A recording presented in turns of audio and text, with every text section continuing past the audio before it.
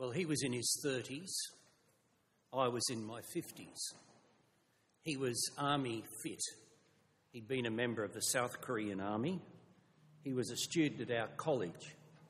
And he challenged me to race him up 100 steps to see who could be the first to the top. I was always ready for a challenge. After about 3 months of intensive physiotherapy, I could just walk normally again. Reality. We don't like to face reality. We demand it from our leaders, but when they give it to us, we don't appreciate it. Malcolm Fraser was a coalition prime minister, and on one occasion he told the nation life wasn't meant to be easy. We never re-elected him. Bob Carr was a premier of this state, and on one occasion he said, well, for most people, life is an inherently disappointing experience. We never re-elected him because we can't take reality. Now, I put it to you, if you've got your Bible there, please open it at chapter 12 of Acts, because here we find a most realistic chapter in a most realistic book. And Luke, who is our writer, who is our historian, is also a doctor, and he is writing his characters realistically. And what you immediately find when you come to Acts chapter 12 is that it's unnecessary. I mean, if you look at the end of chapter 11 and the beginning of chapter 13, they flow completely well without any interruption of Acts chapter 12. So at the end of chapter 11, we're in the church at Syrian Antioch, and Barnabas and Saul are going to take welfare to Jerusalem. And then in chapter 13, we're back at the church in Syrian Antioch, where they're meeting together to set apart Barnabas and Saul and the others. So why is it that our author includes all these verses, 25 different verses, into God's revelation when it seems so unnecessary that the narrative could flow without it? And it is because the Bible, God is always wanting us to come to terms with reality. And it is reality that we often miss out on. Real wisdom is to live in harmony with reality. Don't live in a fool's paradise, live in reality.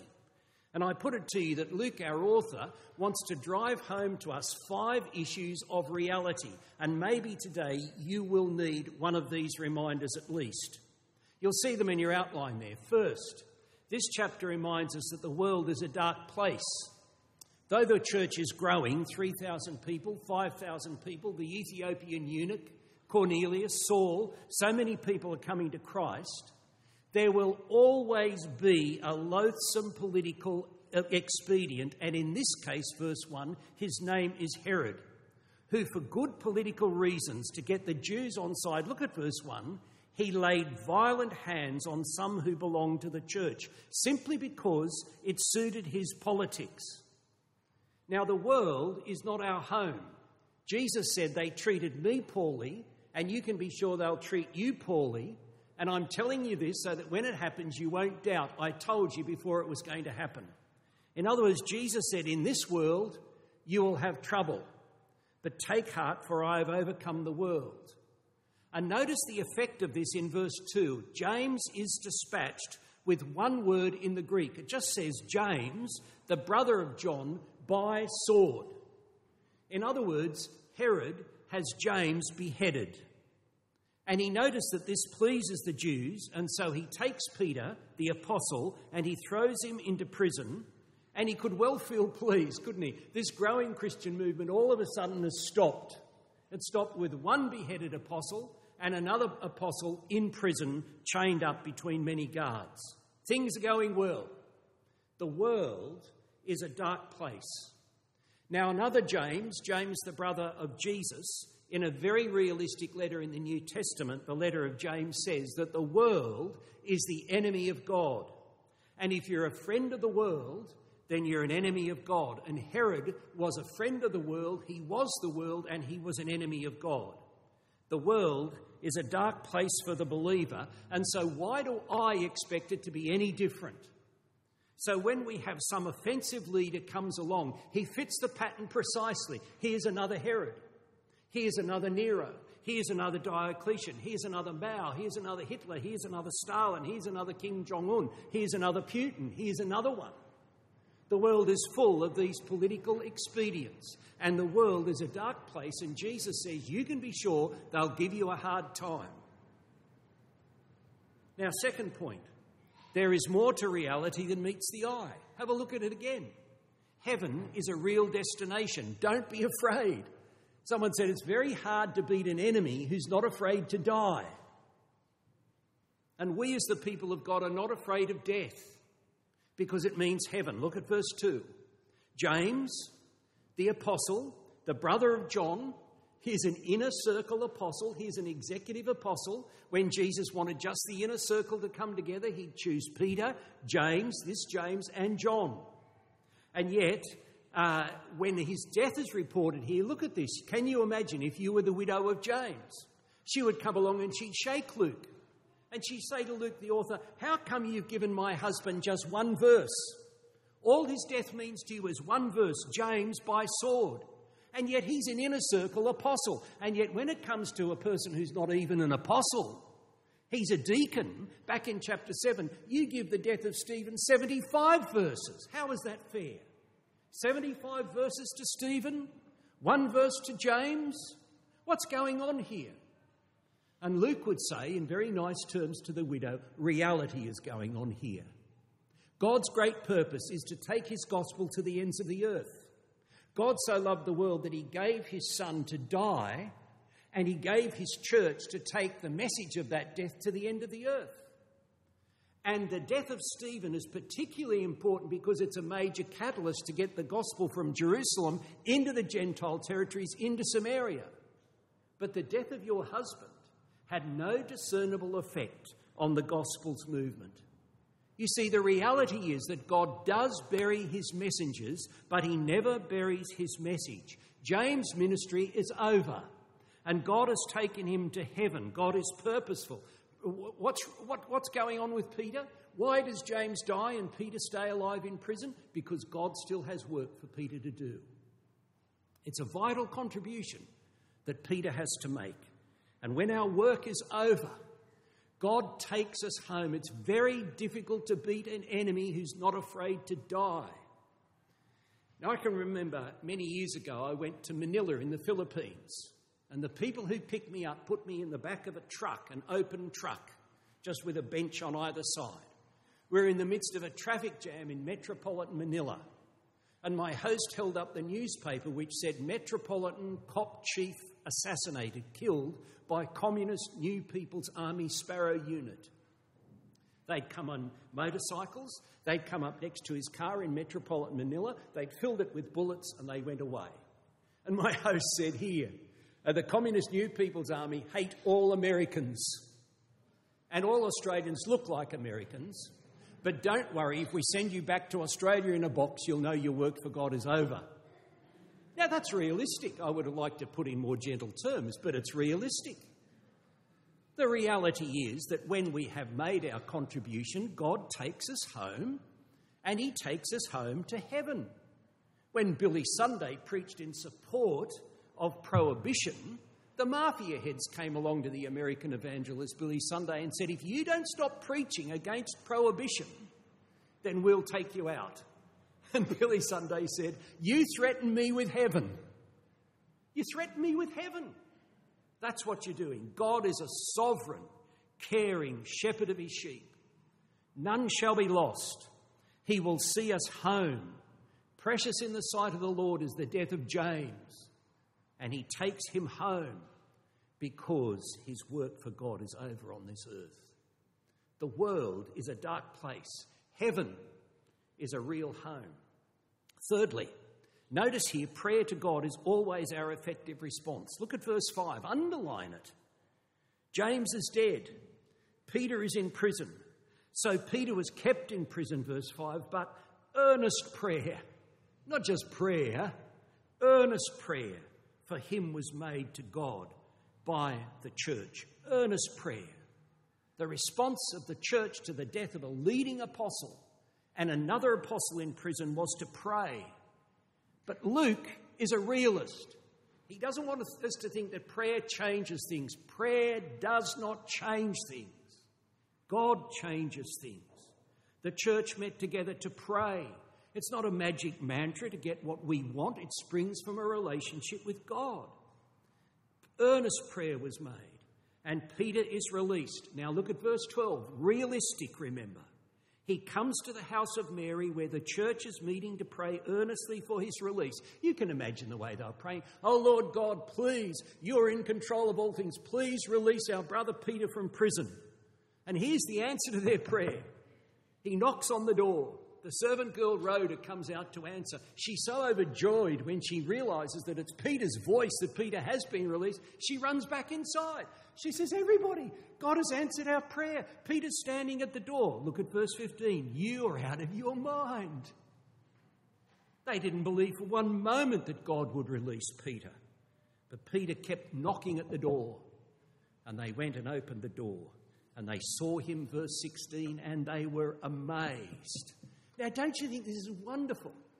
That Luke could have told us Peter was in prison, the church earnestly prayed for him, the angel of God kicked him awake, Peter was released, he came to the home of Mary, and they were all pleased because they were praying earnestly for him. No. Luke shows us that the church, though they were praying earnestly, they were praying unbelievably. They didn't believe for a moment that God could do what God said he would do. Now, they didn't imagine that Peter could be released. This is great encouragement to God is bigger than your praying. He's not limited by my praying. He's able to do immeasurably more than all we can ask or imagine. So keep praying earnestly, because my faith will never be up to God's ability to do what he says he will do in response to our praying. Pray. And bring your unbelieving prayer to God and tell him, I find this hard to believe that you could save this person. Oh, God, help me with belief in the midst of my unbelief. Fourthly, notice that no prison can thwart the purposes of God. This is a great reminder, isn't it? Sometimes when I talk to people about politics, which I occasionally do, and they talk about this premier or that prime minister, forget it. This premier, that prime minister, they cannot thwart the purposes of God. Look at verse 4. Peter is secure. 4 squads of 4 soldiers each, that's 16. He's chained, verse 6, between two soldiers, and there's a sentry at the door. Verse 10, he comes past the first guard, past the second guard. He comes to the iron gate which opens. Peter, verse 6, is asleep. The angel strikes him awake. He says, get up quickly. His chains fall off. Get dressed. Put on your sandals. Verse 9, he did not know that what was being done by the angel was real, but thought he was seeing a vision. And then out on the street, now I know, verse 11, he says that the Lord sent his angel and rescued me from the hand of Herod. God cannot be thwarted. Squads of guards, prison walls cannot frustrate his purpose. Acts of parliament, people in authoritative positions cannot thwart the purposes of God. No prison can thwart the purpose. The prison in Jerusalem couldn't. And the prison in Philippi with Paul and Silas couldn't either. Fifthly, God is a jealous God. Now, sometimes people recoil from that. Oh, God is envious? No. The deaf language for envy or jealousy is this. You take your little finger, jealousy of, and you grind it into your gritted teeth. That is jealousy of. The Bible never says that God is jealous of, but he is jealous for. He is jealous for. And the deaf language for jealousy for is 2 open palms. He is jealous for his people's love. He is jealous for our recognition. He is jealous for his own glory. Now look here at the ruthless Herod. Verse 19. He has all these guards put to death. He blames them for Peter's escape. Verse 20. He's angry with Tyre and Sidon, and so he ruthlessly cuts off their food supplies. Verse 21, Herod in all his splendour, somehow they encourage him to speak to them, and he delivers an oration. And look at this. When was the last time you heard one of our politicians speak and you were tempted to shout, verse 22, oh, this is the voice of a God, not of a man. They must have been very hungry indeed. Maybe the same angel who freed Peter and kicked him awake. Verse 23 now struck Herod down. And Luke, who was a doctor, tells you the cause of death. He was eaten by worms, and he breathed his last because he gave no glory to God. Throughout Acts, when anybody is asked to report on mission, they never say, this is what we did. They always say, this is what God the Lord did through us. Give him the glory. So the chapter which begins with James dead, Peter in jail, the Jews on side, Peter's escape, Herod's wormy death and his eternal imprisonment. The angel strikes Peter awake, but he strikes Herod down. And the one who refused food for Tyre and Sidon becomes food himself for worms.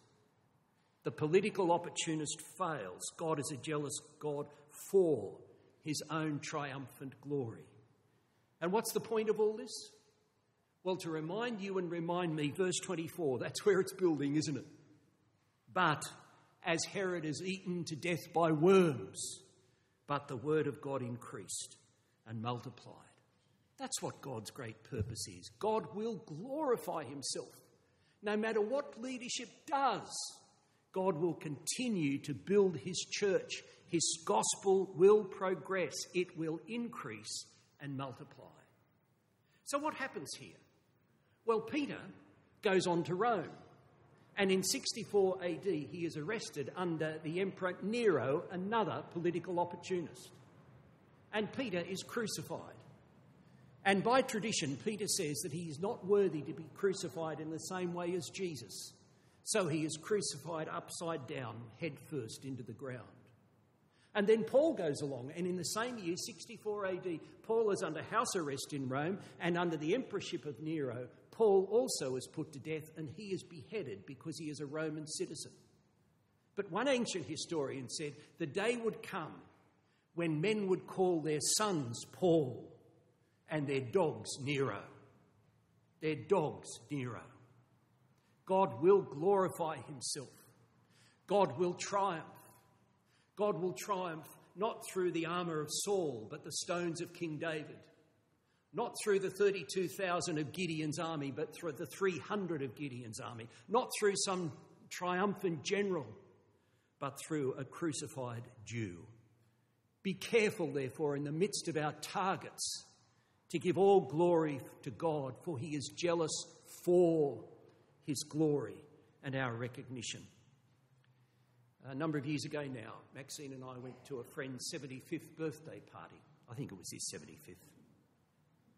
And he hired out a large ballroom in one of the big hotels in Sydney. He invited all his friends. This man, for 15 years or so, had been a converted man, a Christian. And so all his friends got up and they said what a great man this man was, all the things that he had done, how he had been changed. And then right at the end, his pastor got up. And his pastor simply said this: let's give glory where it is due. Let's pray.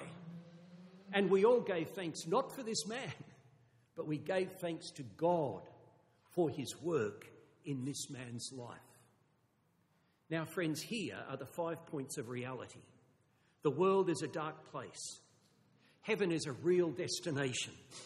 Prayer to God is always effective. Prison and governments are no barrier to the purposes of God. And God is a jealous God. He is on the throne and he's in the spotlight. The world a dark place, don't expect it to be any different. Heaven is a real destination. Are you living for heaven? Prayer is always effective. Do you pray? Prison and nothing, no barrier can thwart the purposes of God. Every challenge is an opportunity. And God is a jealous God. He's on the throne. You get off it. He's in the spotlight. You get out of it. Right. Under your pew, there is an outline of today's sermon. Under one pew. Don't think it's not under your pew. Have a look. And have a look along. And if you find it, have a look. If there's no one else in your pew, have a look. Come along, come along.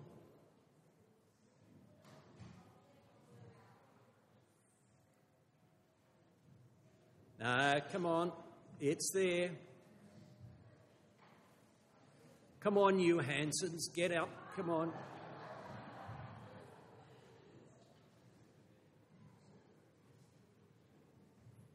Have a look in the pew behind. Come on, there's one person on the end of that pew. You're not looking.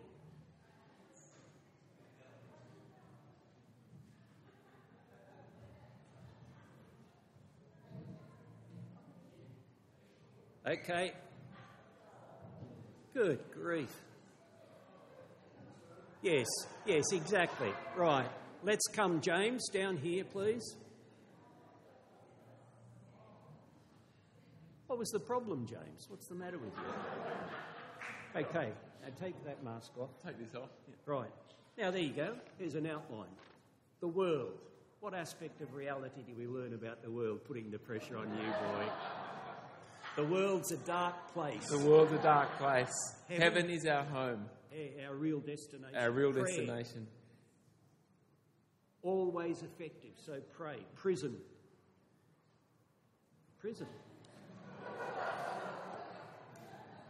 Don't be afraid. Prison can never thwart the purpose of Prison God. can never thwart the purpose And of God. jealous for His glory and our recognition, eh? Those 5 aspects of reality. Good on you. Thanks. Let's pray. I did have a chocolate here for you if you're a kid, but I know you wouldn't want it. Let's pray. Let's pray. Our Heavenly Father, we thank you that you are at work in history, and we thank you for the great encouragement we receive from this chapter that reminds us of the environment in which we live, the place for which we hope, our effective response to anxiety. Also, Heavenly Father, that reminds us that nothing can thwart your purpose and that you are jealous for recognition and glory. Continue, we pray, to triumph through us, and continue, we pray, in the face of opposition to build your church. We ask this in the name of the Lord Jesus. Amen.